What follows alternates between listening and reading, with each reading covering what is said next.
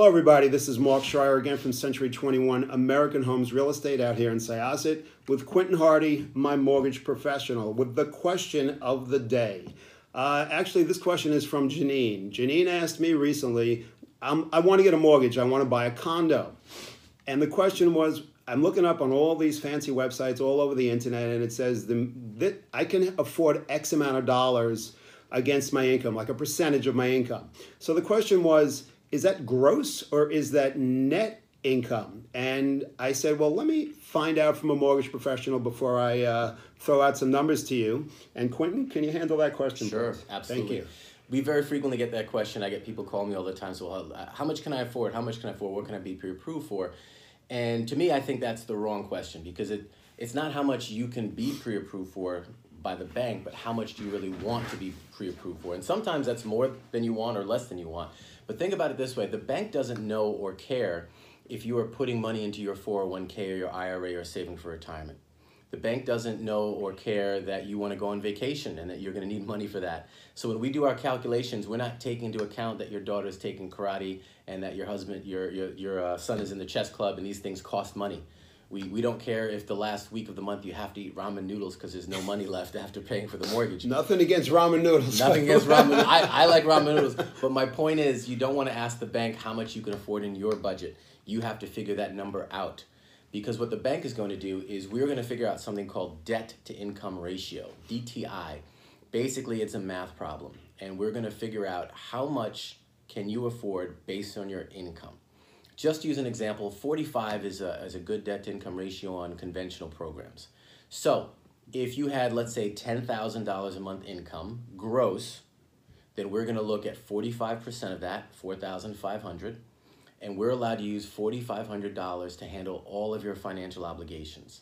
Now, your financial obligations might include a car loan, student loan, boat loan, motorcycle, credit card, minimum payments, maybe another mortgage, investment property, whatever it might be.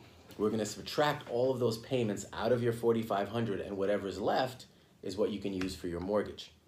So that almost comes, even though it's a gross number, you're netting it yourself by doing these deductions. Correct. Right. We're going to figure that out. Now, that 45%, if you have poor credit, you might not be able to get a 45% debt to income ratio. If you have excellent credit, you might have higher than a 45% debt to income ratio. Or there are some programs such as FHA where we can go up to 56%. But think about that for a minute. If you're using 56% of your gross income for all of your financial obligations, that's leaving you 44% for everything else in life. After you've paid your taxes, how much do you really have left, and can you live on that? That's an important consideration. So you have to come to that answer on your own. But that debt to income ratio is basically going to be the main determinant on what you can or cannot afford as far as the bank goes.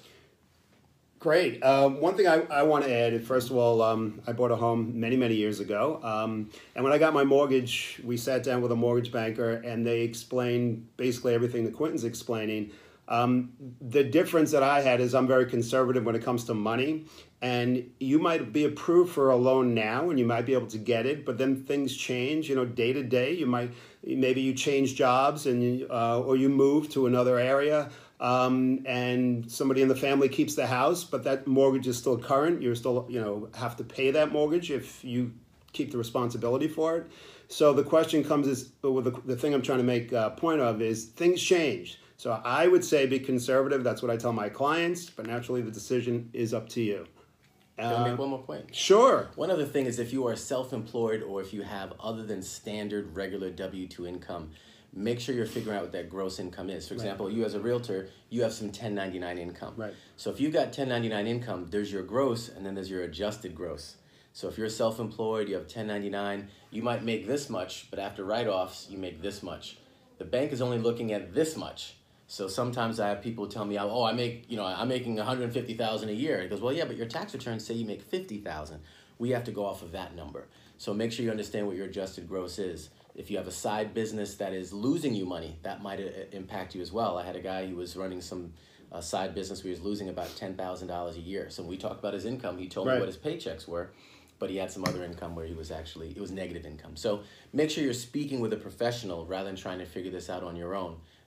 You might want to just do some, homework on your own, but eventually, yes, you are going to want to speak to somebody who can figure out your real numbers for you. Okay, thanks. If you want to contact myself or Quinn, I'm going to be putting up all the information at the end of this video. And thanks again for watching.